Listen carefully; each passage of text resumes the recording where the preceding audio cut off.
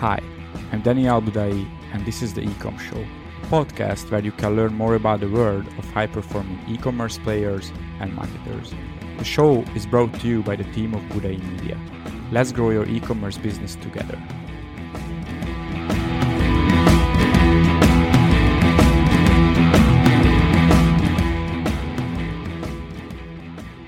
Hey everyone, I'm Daniel here with Rube, and this is the second episode of the Ecom Show.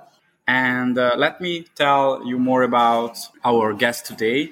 He's from the UK, and he has a corporate background. He was a creative director at big agencies like Publicis, Havas, and other huge agencies. He worked with companies such as Rolex, National Geographic, Jaguar, Samsung, and even more. I think he will tell you more about these projects.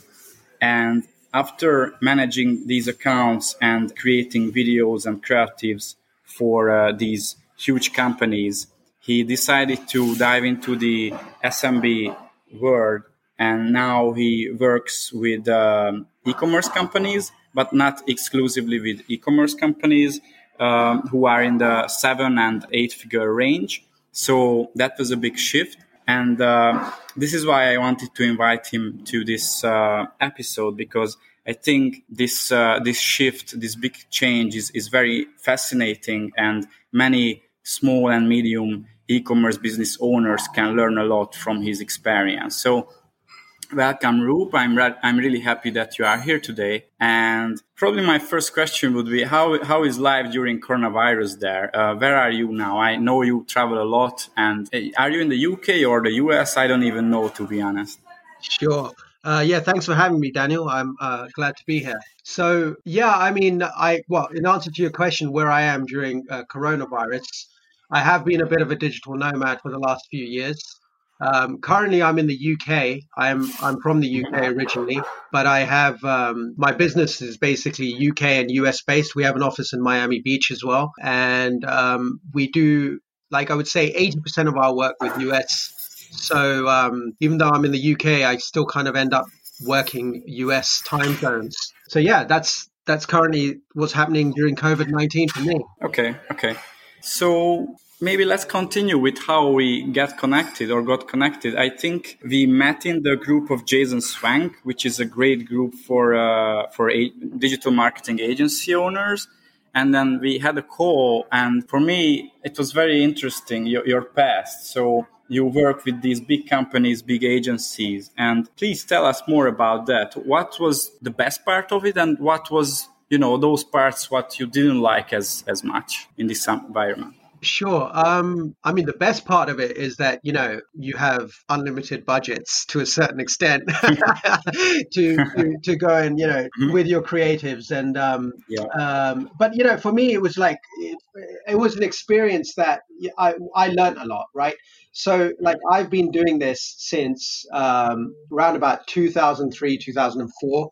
I started working with the agencies from that time onwards. And in those times, we didn't have access to the level of data that we have today, not in the same way. It wasn't as immediate, because the truth of the matter is the data was always there. It just wasn't as immediate. The data used to come in the form of consumer reports, or it would come in terms of market research surveys, or, surveys basically after purchase, before purchase, during the purchase process. And then also consumer reports that were available back then. So we would have folders and folders worth of information that we would look at, and then we would basically use to come up with customer avatars, understand pain points, understand, what the desires might be in the marketplace. And then our creative is essentially derived from that. That was basically the beginning part and the end part of, the means and the end to the creative. And so today, one of the reasons why I made the jump into this, running my own agency and then dealing with people who kind of in the smaller range rather than in the $1 billion range, but maybe in the 7 to 8 figure range, is because I thought to myself, everything has been democratized, right? To the point of data And that those skill sets that I learned with my experience at those bigger agencies, I can easily apply to 7 to 8 figure businesses today because we have such immediate access to information. Like, in whether it be in Google or whether it be in the Facebook panel, and we can start bringing those type of creative processes much easier to that smaller business owner, because we don't have to pay $30,000 for a consumer report, for example, right? So yeah, I mean that was what excited me about it, the whole democratization side of it, and the whole, even like the transfer of wealth, that people talk about from a political point of view. Like, Mm-hmm. that's what interests me, to empower like people and empower organizations to build huge businesses, based off laptops and phones and small organizations. And yeah, I mean, that's where I'm coming from. Yeah. Thank you. So, just as a side note or side topic, I just talked to a friend of mine a few days ago, and I know that you shot or recorded these videos with big budget for big companies, and they were featured in TV and not just online. And you mentioned surveys and avatars, customer reports. And I think that's a great thing. And I think it's a bit underestimated these days, because in the digital marketing world, most guys or many guys, they focus on numbers, ROI, ROAS, and all of these things, and they ignore the customer, the people behind the numbers. What do you think about this? Can you see a similar trend that people, they just ignore the creative and focus on the numbers too much in the digital marketing world, or what do you think? Yeah, I think you're absolutely right. I think the people who focus on the numbers find it tougher to scale, and the people who focus on the customer behind the numbers and the creative that connects to that customer, they're the ones who can scale, because they build systems and processes that will allow them to create at scale, and then also to test at scale, because the numbers are also important, right? Because the numbers give you Yeah. feedback. The numbers give you feedback. But yeah, you're right. What Mm-hmm. people look at a bit too much is the ROAS, and Yeah. they get lost in the numbers and they can't see that customer behind the numbers. So that is an issue. But I find generally, as companies become more successful, and they start seeing that bigger picture. And I Mm-hmm. think it's important, especially for like e-com stores who kind of maybe operate Yeah. in the six-figure range currently, is to really look at the data that they have, and to analyze that data. And I don't mean just in terms of purchases. I mean also in terms of like engagement, add to cart, and purchases, and analyze that and understand what are the different types of people that are potentially going through each of these phases of the customer journey with them, and then focus on creative that will help them through that journey. Does Yeah. that answer Do your you think? question, or did I go off on a tangent there? Yeah. I think that's a great feedback on your side. And what do you think? Is there a level where it changes, or it's hard to define that level in e-commerce? It depends what I mean, Daniel. I think it depends really kind of like what you're trying to do. I mean, if you're trying to just like if you're commodity focused and you're a drop shipper Yeah. and you just want to drop Yeah. ship stuff and you just want to sell as a commodity, then it's less important. However, if you want to build a brand and you want to build a long-term sustainable business, I think it's one of the most important things as a business owner that you can do, to think about your customer, because then if you think about your customer or your client, and you understand the journey that they need to go on in terms of buying your product, then you can infuse your entire journey from your branding to on your website, the creative on your website, to the videos you create, the images you create from the outset, and it doesn't have to be done very expensively up front, because it's really more about, so for example, like a smaller business owner, rather than focusing on like creative at scale, could, like videos, they could focus more on like images or GIFs, which they can Yeah. create quite easily using a whole variety of apps, and then copy as well potentially, and then test those elements, and then as they start to grow, then start investing in more creative assets to start, to start pushing your branding out there and start and scaling out, basically. Make sense? Okay. Yeah, that's a great feedback. Okay, and what do you think? What was the biggest difference, or what you can see the the biggest difference is between the creatives of $1 billion brand versus a 7-8 figure brand? Well, yeah, okay, this is an interesting point, and it's an interesting question. I'm glad you asked that question. Obviously, the first difference would be like, financial, like, in terms of budget. Obviously, big brands have huge, huge budgets, right? And so, I think this is where I saw the opportunity, right? Because there's two schools in marketing, right? There's the brand school, and then there's the direct response school, right? Yeah. And so, obviously my background is from brand, right? That's where I basically came up. However, when all the digital took off and I started seeing it working in the brands, I started investigating direct response, and I started, like even at Ogilvy, we had that history of it, and then but what really excited me is that this whole concept of brand response, right? Because nowadays you can create like a very kind of aspirational branded kind of video, and it doesn't have to be directly selling in terms of direct response, but you can still measure its efficiency. Whereas previously you wouldn't be able to say, for example, on TV or on billboards, and on those channels you still can't, but you can take branded video assets, you can measure them on platforms like Facebook and Google. And so the difference, what I would say is that they're very strong on the branding.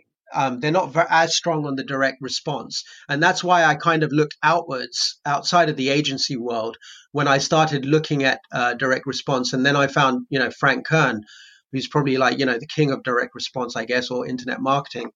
And he became a client of mine ultimately, and I set up the creative pipeline for him, for his agency.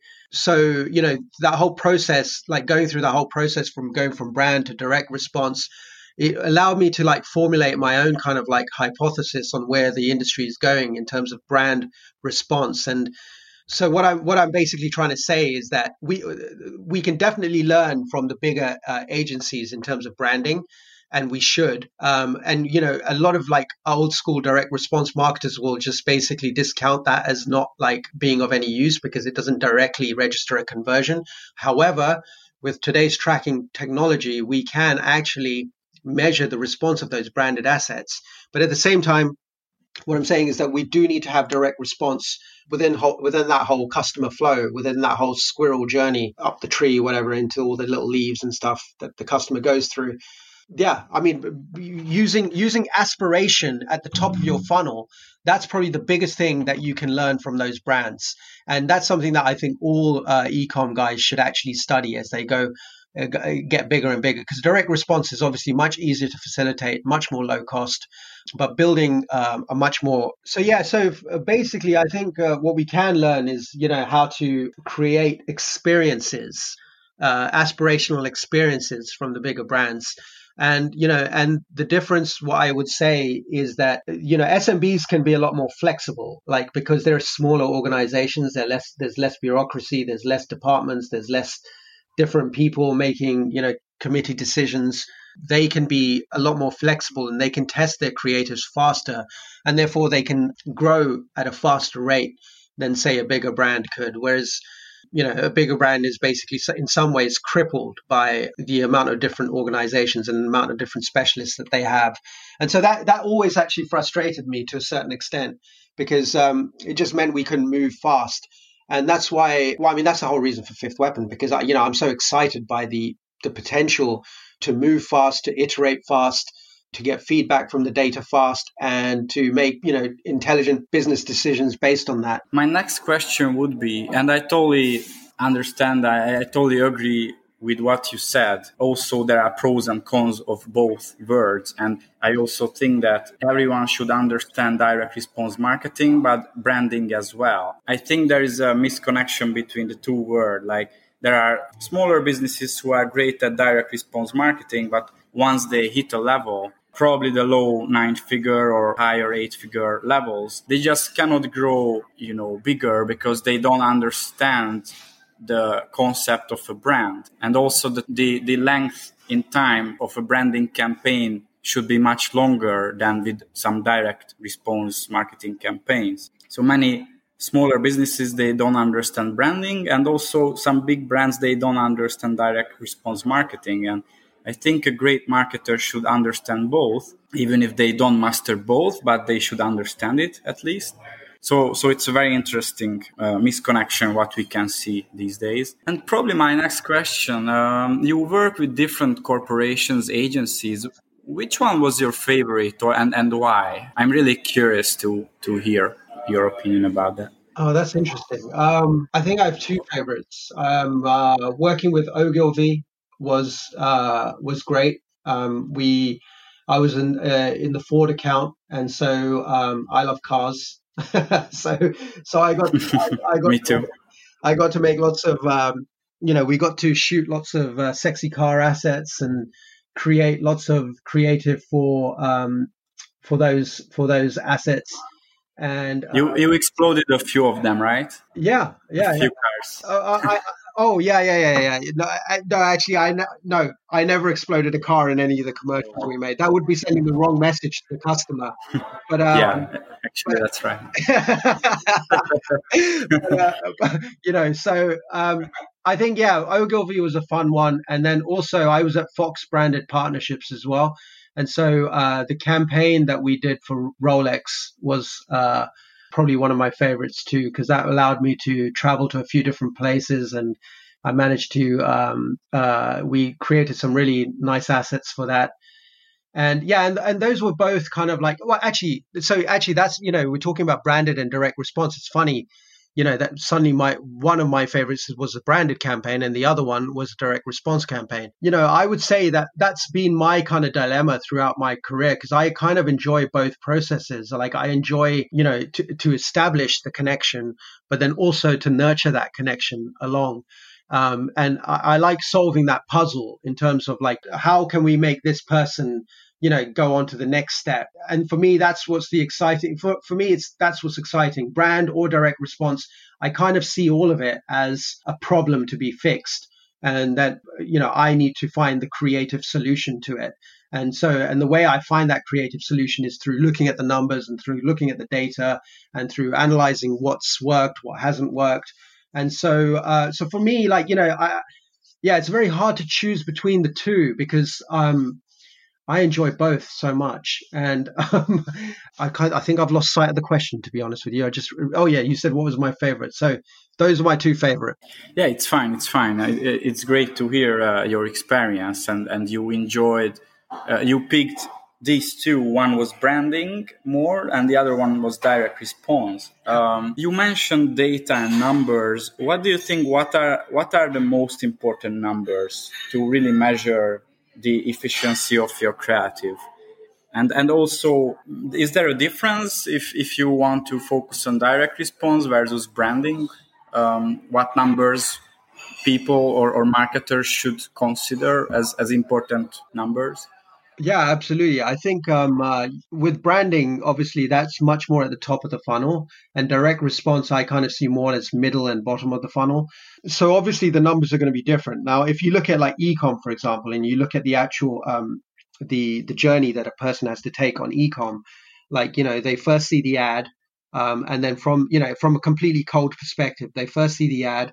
And then they might be interested. They might go and see the landing page, and then from the landing page, then you got to get them to add to cart, and then from add to cart to initiate checkout, from initiate checkout to purchase. Now that's one journey, right? They might go to the landing page and then they might move on to email, like they might subscribe to the email and then they go off on a different direction. But right now, let's just, for ease of discussion, let's just talk about the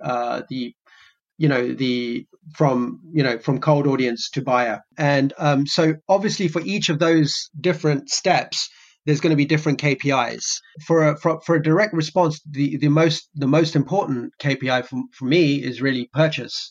And then for brand, which sits at the top of the funnel, brand awareness, the most important KPI for me is landing page view. Did they get to the landing page? Did they add to cart?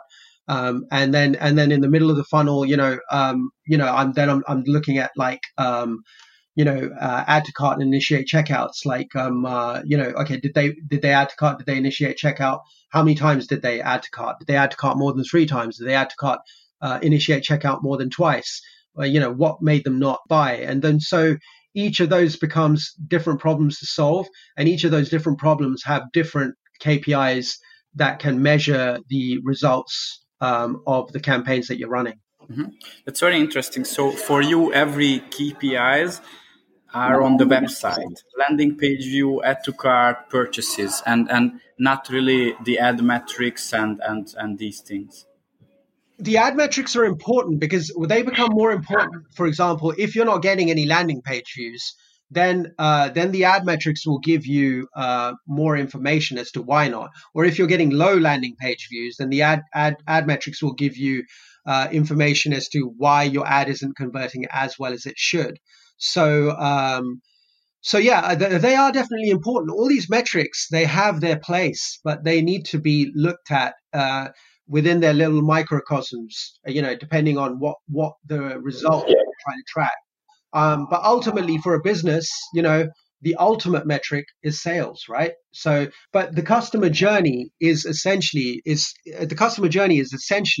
a series of little sales. So, if getting them to watch your ad is a little mini sale, getting them to then, go to the landing page is a mini sale, getting them then to add to cart is a mini sale, getting them to give you their email is a mini sale, getting them to, initiate checkout. They're all little mini sales. So you can look at the overall sales figures and then try and look at the metrics from a macro point of view, but you can also zoom in and you can then, those other metrics, they become more important from a mini point of view in terms of how you start optimizing your process.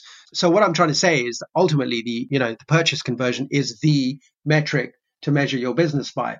But how do you optimize it? Then there's all these other little metrics that you can use to track. Mm-hmm. Yeah.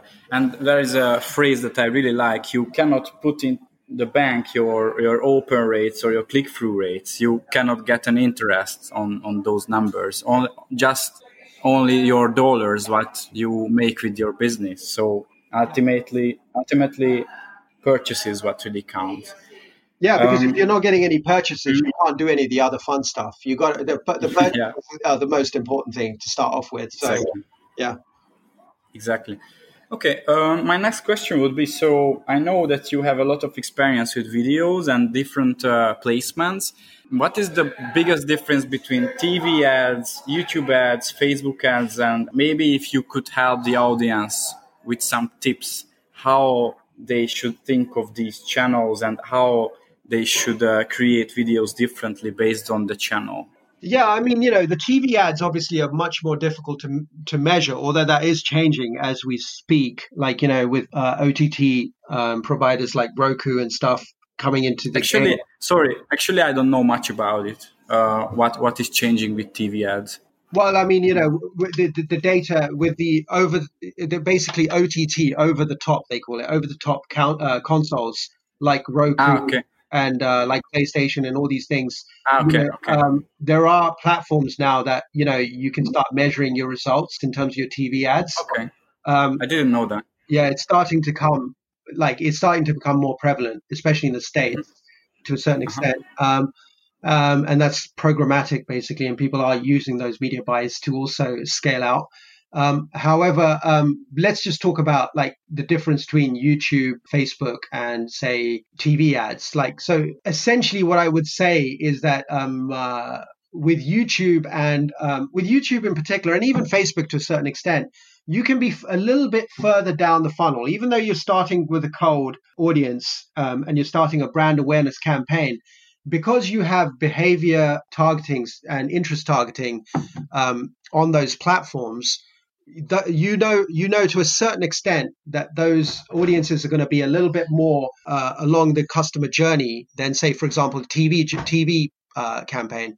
You have no clue as to where the people from the TV campaign are ultimately coming from. So you have to keep your messaging really broad and branded and aspirational, and that can really only work for huge companies with huge budgets. So, the opportunity for e-com store owners is, to take elements of that, but then also tailor it to the interest and behavioral targeting that they're using based on their customer avatar on Google and Facebook, to essentially have a slightly warmer audience. So even though, a lot of like e-com store owners think about their audience being completely cold, it is to a certain extent. Like, they might have never heard of you, but we already kind of know that they're kind of interested in say, for example, especially if you're doing interest layering as well. I would say, so one of the tips that I can give, one of the biggest tips I would give is that if you're an e-com store owner and you're targeting by interest and you're targeting by behavior, and you've been into audience insights and you've looked at Google's affinity stuff, and you kind of know, the customer that you're targeting, then to start looking a little bit horizontally and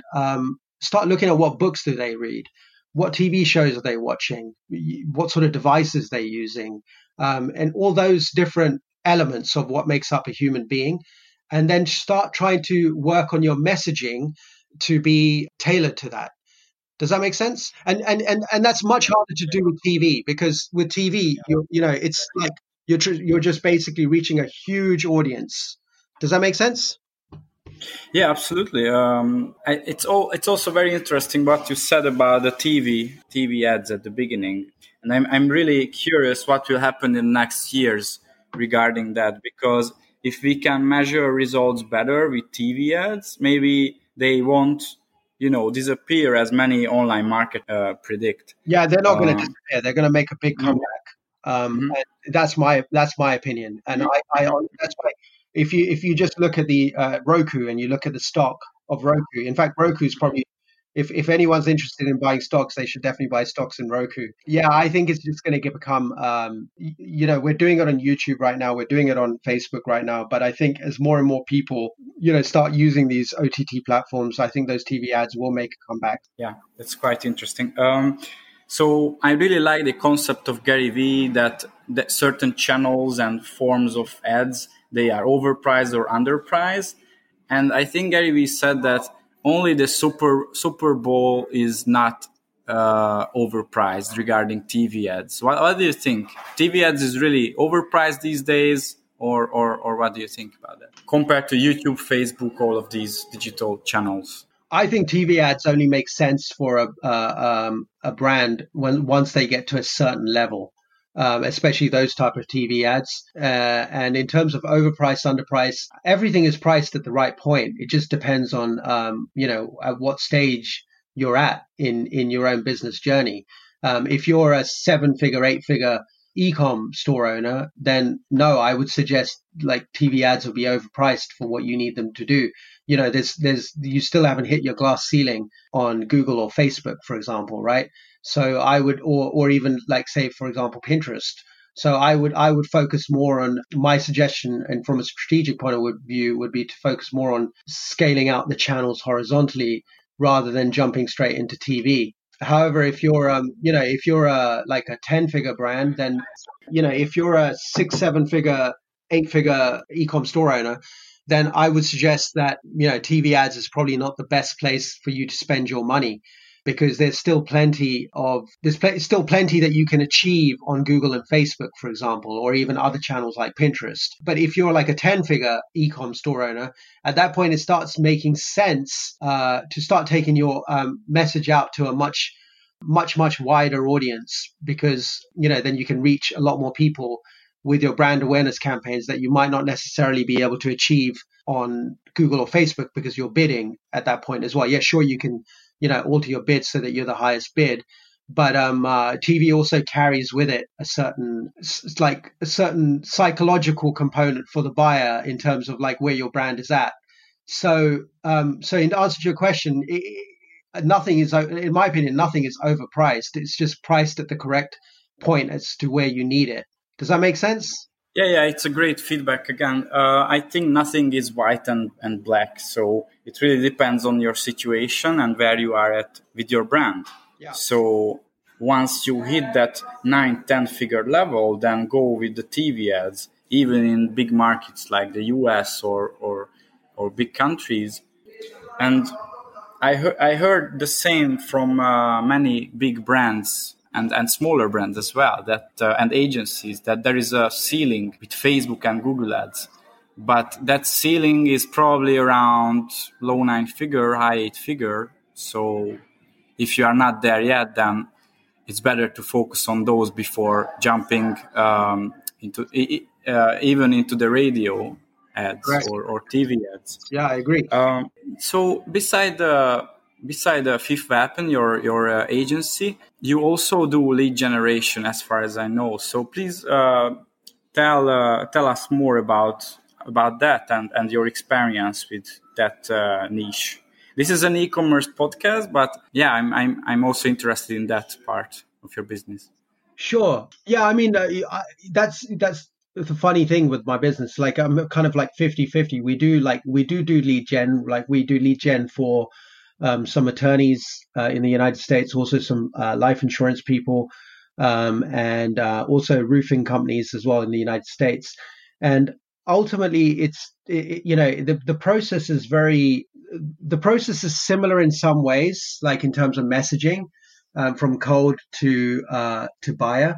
It's just that the path that they take is just slightly different. Instead of add to carts or initiate checkouts, we're essentially we're measuring less steps in the journey. So we're measuring landing page views, to calls booked, sorry, to videos watched, to calls booked, and then the sale part of it, we're not even looking. We are looking at it in terms of metrics, but the sales part of it is really down to the business at the end of the day, and there's less creative work at that part on that side of the journey. So for lead gen, the creative really like works right at the top and the middle of middle of the funnel. In some ways, it's less involved than the e-com work, and there's higher ticket sales at the end of it. But at the same time, there's less volume. And I really, to be honest with you, that's one of the things that I'm actually kind of currently focusing on in terms of in my own business as I'm scaling up the agency. Is I have the potential, to be completely frank with you, to go off in either direction, and I'm fairly confident that I can make either one a huge success. Mm-hmm. The point is really where do I focus on, right? And which path do I want to take, which is going to give me the most satisfaction from the point of view of being a human. And yeah. and though I love the lead gen stuff, I do love the lead gen stuff, but like I told you, for me, the whole brand and direct response part of it, they go hand in hand. It's left brain, right brain, two sides of the same coin. And I just love being on the whole journey aspect of it. So, in a way, I've kind of already answered that question for you. Our focus going forward is really going to be e-com store owners, and specifically, one of the things, we've just taken on a client who was an Amazon seller. And they're doing very well on Amazon. Their brands, they're currently generating 8 figures on Amazon. And so we essentially have taken their products, their brand, they're on Amazon, and built out a brand for them online with a Shopify architecture. We've creatively branded that store to fit with the persona or the avatar of their ideal client. We've created creative photography videos which basically fit around that, and then now we are advertising those on YouTube, Facebook, and we are starting to essentially siphon off those sales into their own system so that they can start owning their customer data and they can start owning their brand. So and for me, that's the sweet kind of point where I want to help people. I really want those are the people that I feel that I can be the most used to, because I can take their that particular pain that they're suffering at the moment, and then help them get rid of it, essentially.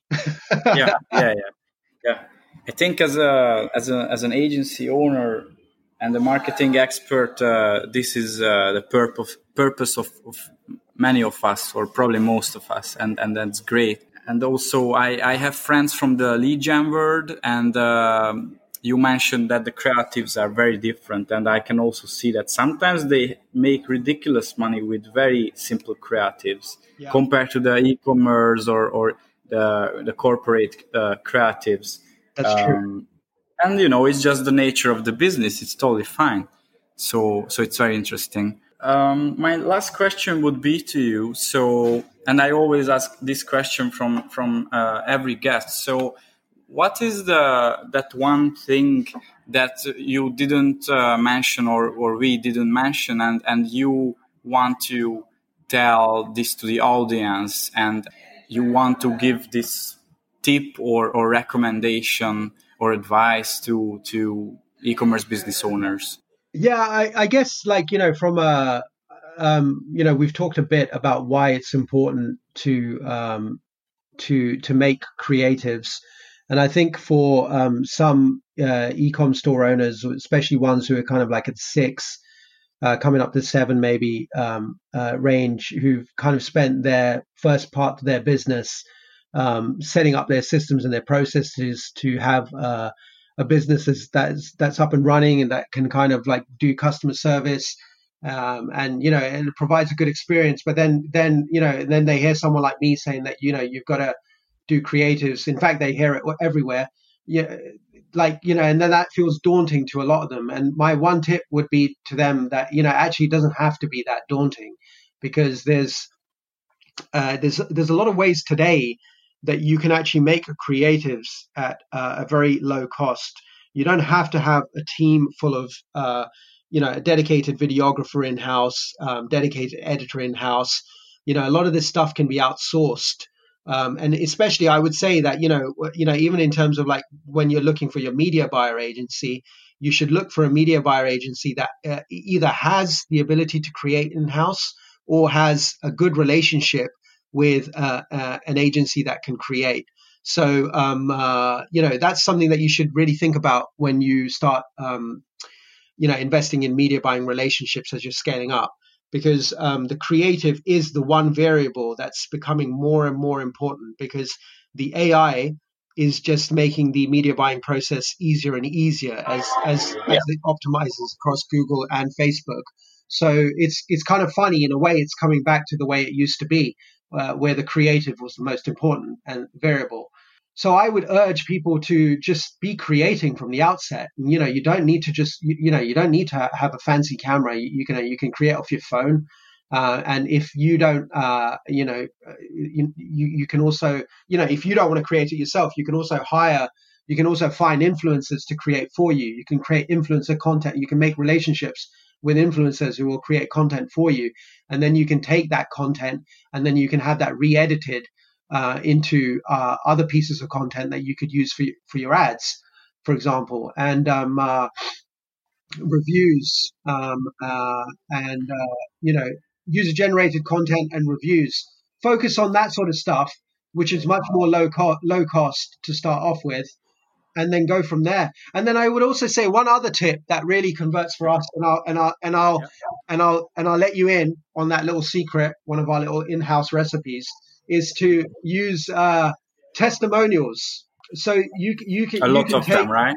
you can, and not just in the copy. You can create testimonial videos, right? Like you can create videos with screenshots of your testimonials, and so people can see, that actually, that this product works. So that's my tip. Always be creating.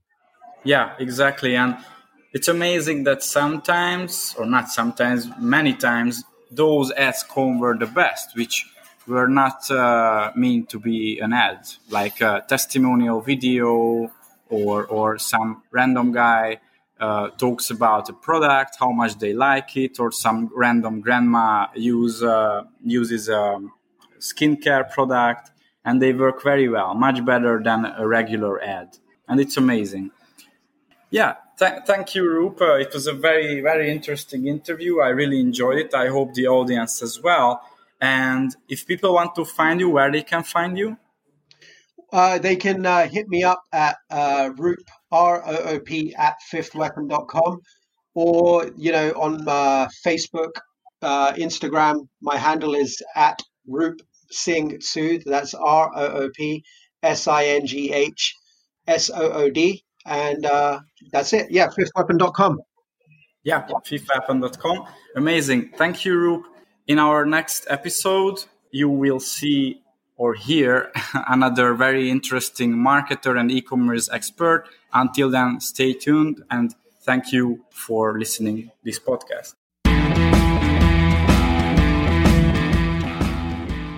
Hope you enjoyed this episode of the Ecom Show podcast. If you want to learn more about e-commerce, retention marketing, check out our Facebook group called Top 3% E-commerce Email Marketing, or check out our website, thebudaimedia.com. The show is brought to you by the team of Budai Media. See you in our next episode, and don't forget our goal: grow your e-commerce business together.